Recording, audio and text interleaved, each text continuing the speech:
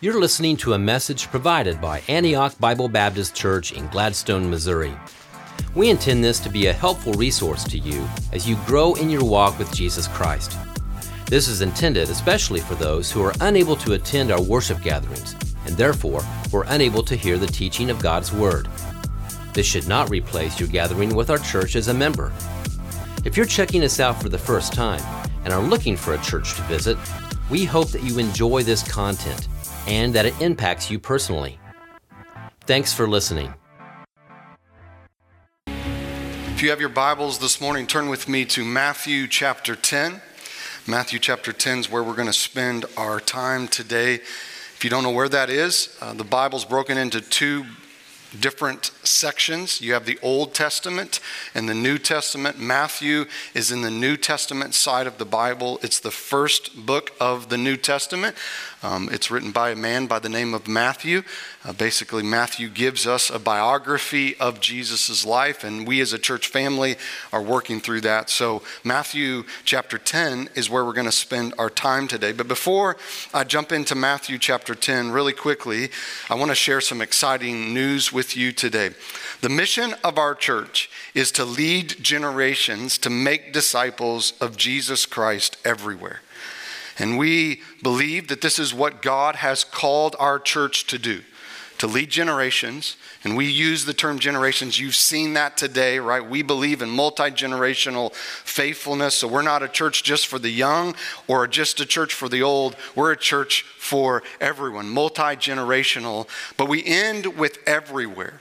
And everywhere just isn't about Antioch, right, and Gladstone and Missouri. Antioch is about taking the gospel to the ends of the earth, taking the gospel to cities even in our own country that don't have churches there and gospel witnesses there. And so I'm excited to let you know that next Sunday, Pastor Marcus, who we've sent out of our church to Indian Hills, Colorado, will have their first official service next Sunday in Indian Hills, Colorado. Can we praise the Lord for that? Isn't that exciting? It will be an exciting Sunday where we as Antioch will be faithful to our mission, to make disciples of Jesus Christ everywhere by sending out even our own to plant a church. And I know they're super excited about it, and we are for them. So I want to be accountable. Next Sunday, Ruth and I will not be here. We get the opportunity to go up there and to be with them and to celebrate their first Sunday together. So Pastor Bob will finish Matthew chapter 10 for us next Sunday. But it's going to be a great Sunday to gather with them. And as I'm there representing you, Antioch, and saying thank you to them for stepping out of faith. And I believe that because you've been faithful to pray for the Lord to send laborers into the harvest, you've been faithful to give, that we can even send our own. This is a special day that we get to be a part of what God is doing, not just in this area, but around the world. So I wanted to give you that heads up. And then one other thing that I wanted to let you know about. So as you know, we're working through the Gospel of Matthew.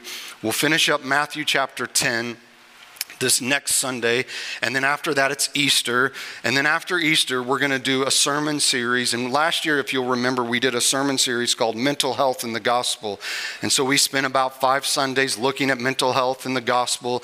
So after Easter this year, we're going to do a sermon series called Sexuality and the Gospel. And we know that word sort of is running around in our culture, and we see what the culture is saying about it, and so we want to go to the Word of God and say, what does the Word of God say about sexuality? And we will talk through those things as a church. So there's twofold purpose in that. One, because we want to see what the Bible has to say, and we want our lives to be aligned with the Word of God.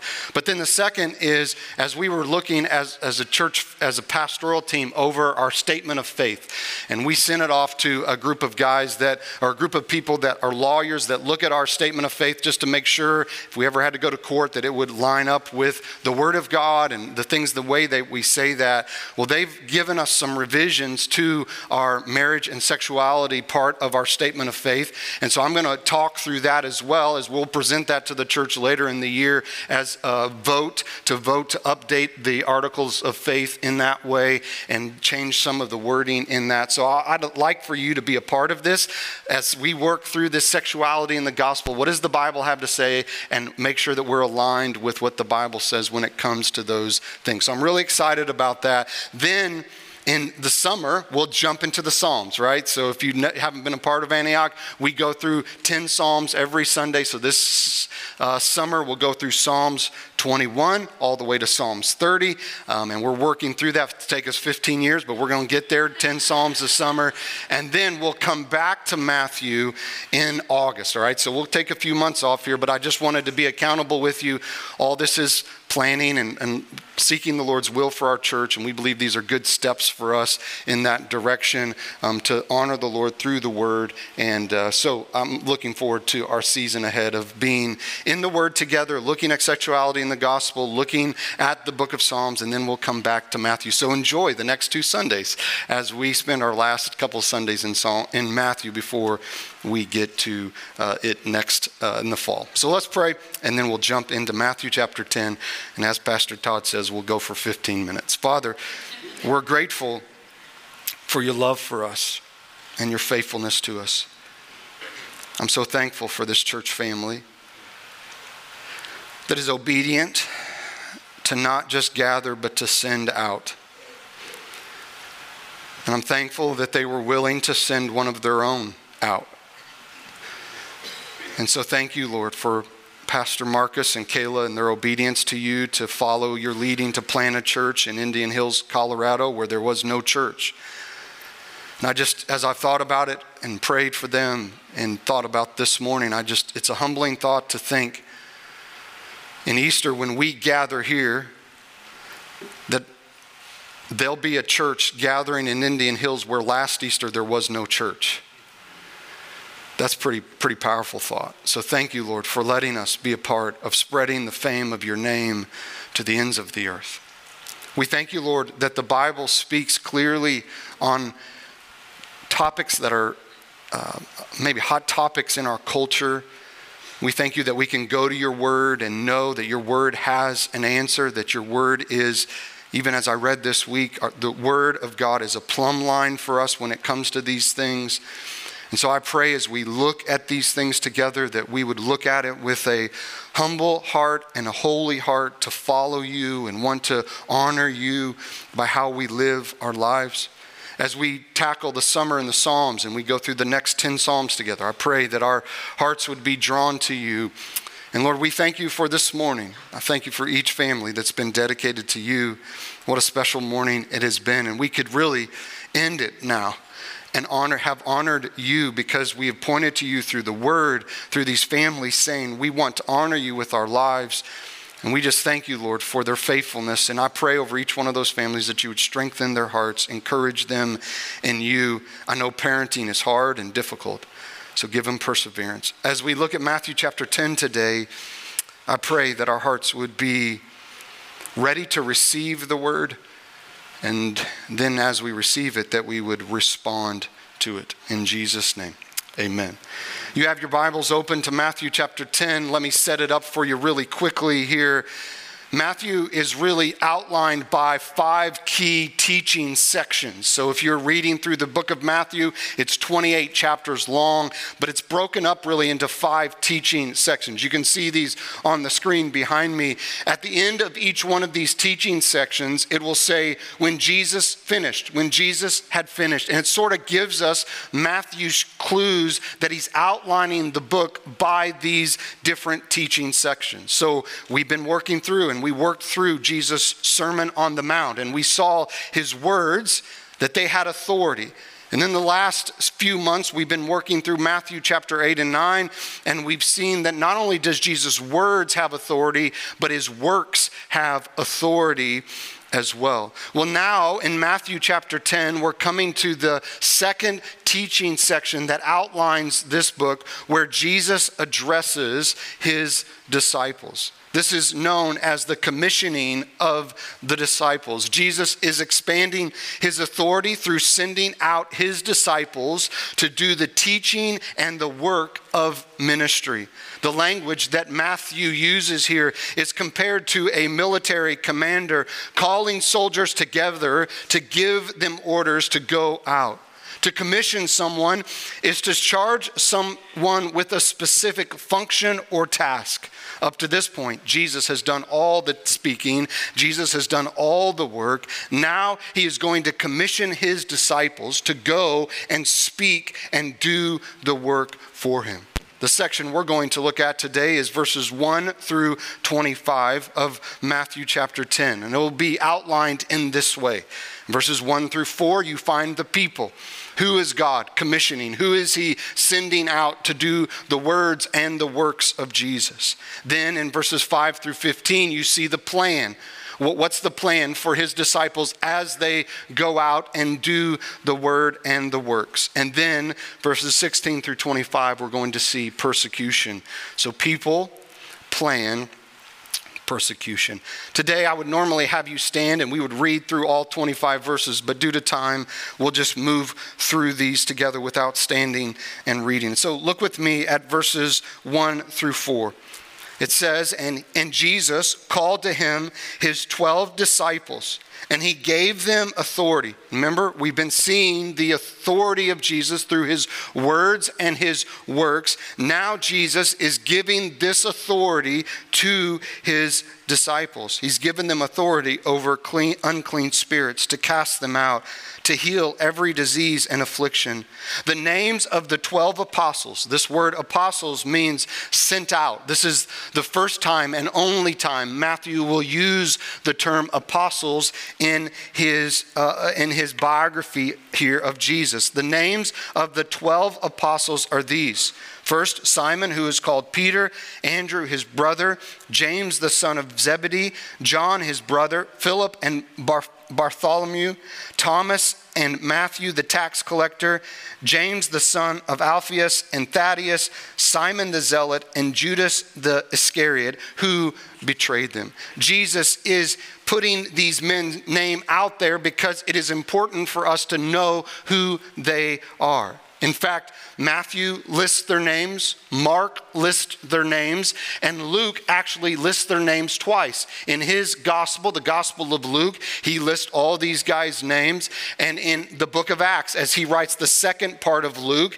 he lists their names as well. Why would it be so important for us to know the names of these disciples? Well, it's important for us to know because Jesus is replacing the old leadership, the ungodly leaders who were leading the children of Israel, the Jewish people, and saying, I am replacing them with these guys. The number 12 corresponds to the 12 tribes of Israel. And on these 12 men, Ephesians chapter 3 and verse 20, he is going to build the church. It says in Ephesians 3:20 that they are the foundation of the church, the foundation of the apostles. And so it's important that we see and know these men. Just an interesting fact, in all of the lists that are made, the 4 lists out there, Peter is always the first one mentioned, and Judas the Iscariot is always the last one mentioned. So you can go to 4, some of the change may change in there based off the author and why he's writing it, but Peter is always first, and Judas the Iscariot is always last. So who are the guys that Jesus is going to choose to expand his authority through? If you and I are putting together a team to advance a crucial mission as the Great Commission, we would be looking for the best of the best. We would be looking for Team SEAL 6 kind of guys, right, to put in and to lead the mission that you are sending them out to. But who does Jesus choose? I don't have time to go through every name here, but let me give you a couple of these guys. The first guy, Simon Peter. It's interesting, Simon is his name, and Jesus gives him the name Peter. And guess what the name Simon means? It means one who listens. right? There should be a sense of laughter, right? Because if you know Peter, he's always the first to talk, right? Peter is always the one that runs his mouth and gets himself in trouble. In fact, he runs his mouth so much that in Matthew 16, he looks at Peter, Jesus does, and says, "Get behind me, Satan," right? Like, you know, you run your mouth too much when Jesus is like, "Shush, shush," right? No more. You can't talk anymore. Peter's the guy when Jesus is being arrested that pulls out his sword and cuts off the ear of the soldier, right? Because he's ready. Peter is impulsive and just goes for it, and he acts and then thinks, right? He talks and then thinks. This is Peter. If you even go down to the last, Judas the Iscariot. We know Judas is the guy that betrayed Jesus. Here he spent 3 years with Jesus, and then when it gets difficult and hard, he jumps ship. Simon the Zealot. A zealot was a religious political party who believed they could change culture by their involvement in the political realm. They were sworn assassins. They were commissioned to kill Roman soldiers when they had a chance. That's Simon the Zealot, right? It's just the people that Jesus chooses to use, that he brings together. Matthew, who's a tax collector who works for the Romans, and Simon, a guy who is totally opposed to Matthew. And yet God uses these kind of men, this ragtag group of fellas, to advance the commission of Jesus. This is not your elite of elite. The thing I love about Jesus is that Jesus uses all types of people with all types of backgrounds, with all types of personalities. I think of Paul's words in 1 Corinthians chapter 1, verses 25 through 29. He says this, "For the foolishness of God is wiser than men, and the weakness of God is stronger than men. For consider your calling, brothers and sisters. Not many of you were wise according to the worldly standards. Not many were powerful. Not many were of noble birth. But God chose what is foolish in the world to shame the wise. God chose what is weak in the world to shame the strong. God chose what is low and despised in the world, even the things that are not, to bring to nothing the things that are, so that no human being might boast in the presence of God." What does Paul say? The list of the prerequisites of being used by God: foolish in the world, what is weak in the world, low and despised in the world, even things that are not, nobody and nothings. These are the people that God chooses to use to advance the fame of his name. So no one can ever say, "God can't use me." Just look at the disciples. God can use you. Don't believe the lie of the enemy that if he knew my past, if you knew what I've been through, if you knew the things that I've been involved in, God couldn't use me. That's not true. God can use you. And these are the people that God chooses to expand his authority through. Then you see in verses 5 through 15 that Jesus sends out his 12, and here is the plan. And I want you to know that this is very specific to the 12, because we're going to read some things in here that would seem later in the text that you would read in Matthew chapter 28 that would seem to contradict what Jesus is telling his disciples here. So we're really zoned in that Jesus is talking to his disciples here, and he's speaking very specifically to him. Although we can get principles from it, Jesus is not talking to us in this scenario. Jesus is talking directly to his disciples. So look at verse 5. He says, "These 12 Jesus sent out, instructing them, go nowhere among the Gentiles." Immediately that should be like warning signs, right? Because Matthew 28:19 says, go make disciples of what? All nations. And so this is why we would say this plan is very specific to Jesus' disciples. He has a very specific plan for them. Go nowhere among the Gentiles and enter no town of the Samaritans, but go rather to the lost sheep of the house of Israel. So who are they to go to? They're to go to the lost sheep of the house of Israel. Jesus is saying, I want you right now, for this mission that I'm sending you on, to go to those Jewish brothers and sisters that you are around and take the gospel to them. I think of Paul's words in Romans 1:16, where he says, I am not ashamed of the gospel, for it is the power of God to salvation, to the Jew first, and also to the Greek. The gospel went first to the Jews, and Jesus is sending his disciples to do the work of ministry by going to the Jews. What are they to do? Look at verses 8 and 9, or verse 7 and 8. It says this, and proclaim as you go, saying, the kingdom of heaven is at hand. This should take us back to what Jesus, when he started his ministry, in Matthew chapter 4 and verse 17. It says, from that time, Jesus began to preach, saying, repent, for the kingdom of heaven is at hand. So again, this is Jesus giving them authority and saying, as you go out, the message that I want you to proclaim is the kingdom of heaven is at hand. Then he says in verse 8, heal the sick, raise the dead. We've seen all of this in verses 8, in chapter 8 and 9. Heal the sick, raise the dead, cleanse the lepers, cast out demons. So what he is calling them to do is to go spread the word and do his works. Right? The word and works. They're to preach the gospel and they're to do good works. We, as God's people, are to spread the gospel with word and works.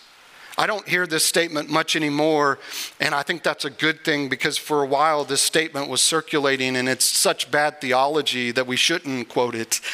But it says this, preach the gospel and if necessary use words. That's bad theology. Why? Because what Jesus just told them, when you go, preach the gospel. The point of preaching the gospel is heralding it. That's using words. But we also work the gospel as well. We show people what the gospel is through our works. So I love that Jesus says, don't just go and do these good works, but go and preach the gospel that the kingdom of heaven is at hand. I don't want to take for granted today that everyone sitting in this room knows the gospel, that the kingdom of heaven is at hand. What is Jesus saying by that idea? Well, we refer to that as the gospel today. The gospel is just a Bible word that means good news. And what is the good news? I would say the good news can be found in a lot of places in the Bible, but if I'm going to be like Todd, one of my favorite places in the Bible is John 3:16. For God so loved the world that he gave his only begotten Son, that whoever believes in him should not perish, but have everlasting life. The gospel is wrapped up in that one verse. For God. God is the creator and the maker of everything. He is the standard. He is who we look to. And it says, for God so loved us. You could say God loved us in this manner. He didn't have to love us. We're the ones that rebelled against him, but he loved us in that. What did he do? He sent Jesus. Why did he have to send Jesus? He had to send Jesus because our sin separated us from God. Right? Our sin made it that there was no way, if we're on one side of the chasm and God is on the other side, there was no way that we could move from this side of the chasm to God's side. Yeah. And so God so loved us that he saw us in our sin. And what did he do? He sent his only begotten Son, Jesus, to us.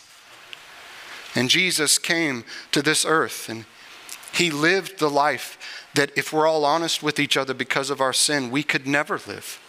Say that, Pastor. Because our desires are corrupted by sin, we're always going to go, even good things, we're going to make it about us. Say that. It's not just our badness, but even our righteousness can keep us from God, because we think we can go from God's side to our side. We think we can work from that back to God. That's even sin in of itself. And so he sends Jesus to live the life that we couldn't live. And then he sends Jesus to be the perfect sacrifice for our sins. So because our sins separated us from God, the wrath of God was on us. And we were destined to the wrath of God. But Jesus, because he was the perfect sacrifice, hung on a cross for you and for I to absorb the wrath of God. So then 3 days later, he would come out of the grave, conquering death, conquering sin, and conquering the devil. And what did he do, church? He made a way for us to be right with God. Yes. So he says, for God so loved the world that he gave his only begotten Son. And then listen, here's your part. That whoever believes in him.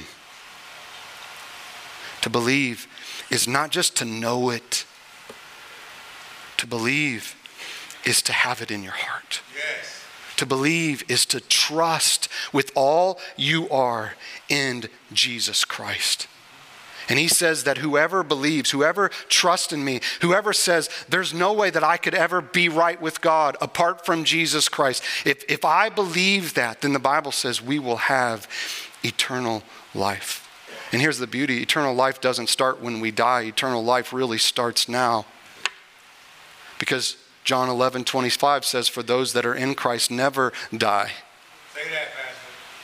And I would invite you today, if you've never put your faith and trust in Jesus Christ, to put your faith and trust in him today. Jesus came for you. Jesus has, you don't got to earn your way to him. There's nothing that you can do in and of yourself.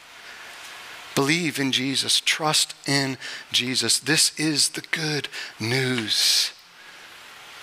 And those of us that know it, the kingdom of God has come to live inside of us through the person of Jesus Christ. And Jesus rules and reigns in our hearts today.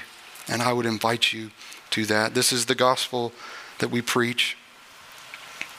He goes on in verses 9 through 15, and he shares with them how they are to take the gospel. Look at verse 9. He says, you received without pain, give without pain. So they're to share the gospel freely. Acquire no gold or silver or copper for your belts, no bag for your journey or tunics or sandals or a staff, for the laborer deserves his food. Basically, Jesus is saying don't charge to share the gospel, right? We know later he's going to say it's okay for you to receive compensation if you do the work of ministry. He's going to talk about that in the Gospel of Luke. In 1 Corinthians it talks about that. But in this instance, Jesus is saying don't take anything with you. Nothing, no money on your belt, right? No backpack for you to have sort of stuff stored in. I want you to simply go trusting in me. Verse 11, in whatever town or village you enter, find out who's worthy in it and stay there until you depart. As you enter the house, greet it. And if the house is worthy, you're going to hear this word worthy. Worthy just simply means that they received them. They received the gospel. So when you hear that word worthy, it's not like they measured up. The idea is that they received it. So when the disciples were to go into these towns and they're talking about the kingdom of heaven is at hand, they're sharing the gospel, somebody receives them, they're worthy, right? That's the idea. They've received them. Let your peace be upon it. But if it is not worthy, let your peace return to you. And if anyone will not receive you or listen to your words, shake off the dust from your feet when you leave that town or when you leave that house or town. 15, truly I say to you, it will be more bearable on the day of judgment for the land of Sodom and Gomorrah than for that town. The idea quickly of knocking the dust off their feet was the idea that they had shared the gospel, they had done their part, and they had not received it, so they're turning them over to the Lord. It reminds me of what Jesus said in Matthew chapter 7 in verse 6 under the section of judging others. It says this, do not give dogs what is holy, and do not throw your pearls before pigs, lest they trample them underfoot and turn to attack you. Matthew chapter 10 is that verse lived out. Right, that he is saying if you share the gospel with them and they don't receive it, knock the dust off of your feet, turn them over to the Lord, and the Lord will take care of them. So this is very specific to the disciples. But I think the idea is that you and I do the word and the work of ministry, and we trust God for the provision and the path ahead. Matthew chapter 10, verses 16 through 25, then we see persecution. This is Jesus zooming back a little bit, and I'll point out a couple of words that will show us that. But Jesus says, as you go, these are the things that are going to come for you. Behold, I am sending you out as sheep in the midst of wolves. So be wise as serpents and innocent as doves. Thank you, Jesus, right? Like, as Jesus is sending out his disciples, he says, gives us 3 animals for us to consider about your going. First, sheep in the midst of wolves. Second, be wise as serpents. Third, be innocent as doves. When you think about a family crest, you don't typically think about sheep, snake, and a dove, right? Like, you want strong animals like a lion, a tiger, an eagle, right? But nobody thinks, let's put on the family crest a sheep, a snake, and a dove. But these are the things that Jesus says will characterize us. I'm sending you out as sheep in the midst of wolves. This idea of a sheep is someone who's peaceful, vulnerable. A sheep is one who is fully dependent on the shepherd to lead, to provide, to care for, and to protect. And so Jesus says, as you go as a sheep, I want you to know that I will provide for you, I will protect you, I will keep you. You trust in me, but you're going in the midst of wolves. We'll see who those wolves were in just a minute. But then he also says, be wise as serpents. The idea of being wise is to use our judgment. One commentator said, the snake's instinct for self-preservation by getting out of the way when trouble threatens. That's the idea here. If you've ever noticed, snakes aren't typically hanging out in the middle of the road, right? They're typically in corners or hiding out somewhere. They're being wise. This is the idea of a serpent, is that we're wise. Then he says we're to be like doves. A dove is harmless and blameless. I love the picture that Jesus is giving us here of a sheep, of a serpent, and a dove. I think we can see this lived out in Romans chapter 12, in verses 15 through 21. Verse 14 says, bless those who persecute you. Bless and do not curse them. Rejoice with those who rejoice. Weep with those who weep. Live in harmony with one another, and do not be haughty, but associate with the lowly. Never be wise in your own sight. Repay no one evil for evil, but give thought to do what is honorable in the sight of all. If possible, so far as depends on you, live peaceably with all.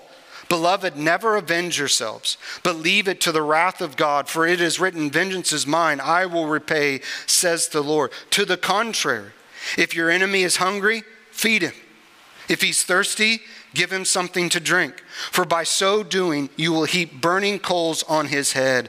Do not be overcome by evil, but overcome evil with good. That's what it means to live as a sheep, as a serpent, and a dove in this world. Then Jesus goes on and says, beware of men. These are the wolves. Beware of men, for they will deliver you up to courts and flog you in the synagogue, and you will be dragged before governors and kings for my sake. Remember that, for my sake.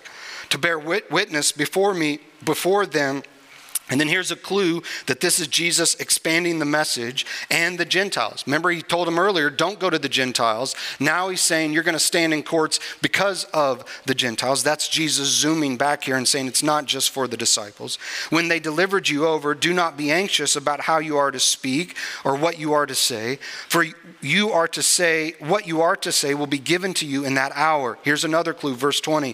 For it is not you who speak, but the Spirit of your Father speaking through you. That's the Holy Spirit. The Holy Spirit hasn't come yet. The Holy Spirit will come after Jesus gives it to them and ascends back to heaven. So this is pointing to a future time. Verse 21, brother will deliver brother over to death, and the father his child, and children will rise against parents and have them put to death. And you will be hated by all. And listen to Jesus' last phrase, for my name's sake. Welcome to following Jesus. It's not that sexy, is it? It's not that appealing when you read this. That you will be hated by all. Why? For my name's sake. I think it's important, church, that we remember it's not our name's sake. It's Jesus' name's sake. Say that. It's not us picking fights. It's Jesus' name's sake, right? He's the reason that we're persecuted, not because we're running our mouth. Not because we're commenting under every social media thing that we see. Not because we're watching YouTube and YouTube Reels and getting all fired up about all these people that are such idiots. And we want to tell the world about that. Why? We are persecuted for his name's sake. It's always about his name. In Psalms 115:1, it says, not to us, but to your name be the glory. We must make sure that when we're experiencing persecution, that it's because of his name, not because we're trying to make a name for ourselves. Verse 22 says, but the one who endures to the end will be saved. Persevere. Verse 23, when they persecuted you in one town, I love this, flee to the next. For truly I say to you, you will not have gone through all the towns of Israel before the Son of Man comes. Again, pointing us to a future time. If they don't receive it, move on. Right? Matthew chapter 7 and verse 6. Keep sharing the gospel. If they reject it, you move to the next. You keep sharing the gospel, but you don't have to stay there. If they're persecuting you, flee to the next town. Then verse 24 and 25, who is our example? A disciple is not above his teacher, nor a servant above his master. It is enough for the disciple to be like the teacher and the servant like the master. If they have called the master of the house Beelzebul, how much more will they malign those of his household? Who is Jesus talking about? Himself. He is saying, they're going to call me Satan, and we just saw that in Matthew chapter 9. That they said, how is he doing all these works? Because he's doing it through Satan. He's like, if they called me Satan, they're going to call you Satan. Look at 1 Peter chapter 2, verses 19. We'll start there. For this is a gracious thing when mindful of God, one endures sorrows while suffering unjustly. For what credit is it if when you sin and are beaten for it, you endure? But when you do good and suffer for it, you endure. This is a gracious thing in the sight of God. For to this you have been called, because Christ also suffered for you, leaving you an example so that you might follow in his steps. He committed no sin, neither was deceit found in his mouth. When he was reviled, he did not revile in return. When he suffered, he did not threaten, but continued entrusting himself to the one who judges justly. Who is our example? Christ is our example.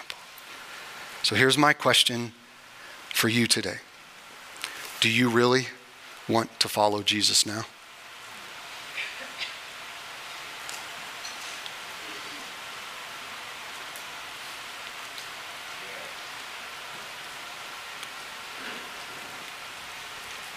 I mean, think about what he's just called his disciples to do. Do you really want to follow him now? The more serious we take our faith, the more challenges will come in our lives. The more serious we take obedience to Christ's commands, the more pressure the enemy will put on us. The more serious we get about talking about Jesus with others, the more persecution is going to come. And my question to you is, do you really want to follow Jesus now? Do you really believe he's worth it? Have you counted the cost? Because it will cost us. He's promised us that. But in the cost, he is worth it. Let me end with this quote from a missionary who wrote a book called 10 Things I Wish Jesus Never Said. He says this, with the rise of the health and wealth gospel and the prosperity preaching, we have become accustomed to comfortable. What a friend we have in Jesus Messiah. It's a picture of Jesus, the Jesus I like to call Jesus light. Great taste, less demanding. Jesus is just interested in my happiness and nothing more. He wants me to be financially comfortable, physically fit, mentally and emotionally stable. He never demands of me anything that would cause these basic goals to be missed. Difficulties, trials, hardships in my life are only there because of the lack of faith on my part to believe that Jesus truly wants me to be happy. Later he writes, the teaching of Jesus was often harsh. He was not a preacher of convenience, but of hardships. Not a preacher of comfort, but of suffering. This light momentary affliction, Romans 8:18, is preparing us for the eternal weight of glory. So let's persevere. Let's follow Jesus no matter what comes. Father, thank you for your word. And I know today's not an easy text to hear, especially on Family Dedication Sunday. But it's what you've called us to. You've called us, the Bible says, to lay down our lives. Lord, I pray that we would be obedient to that. Help us not to buy the lie that is all about our comfort and our ease. But remind us, Lord, that as we follow you, persecution will come. Difficulties will come. But we know that whatever comes in our life, you have not lost control. But you're in perfect control. And we trust you. In Jesus' name, amen. Thank you for listening. You're always welcome at Antioch. If you desire more information, please go to AntiochBBC.org. That's AntiochBBC.org. God's best to you.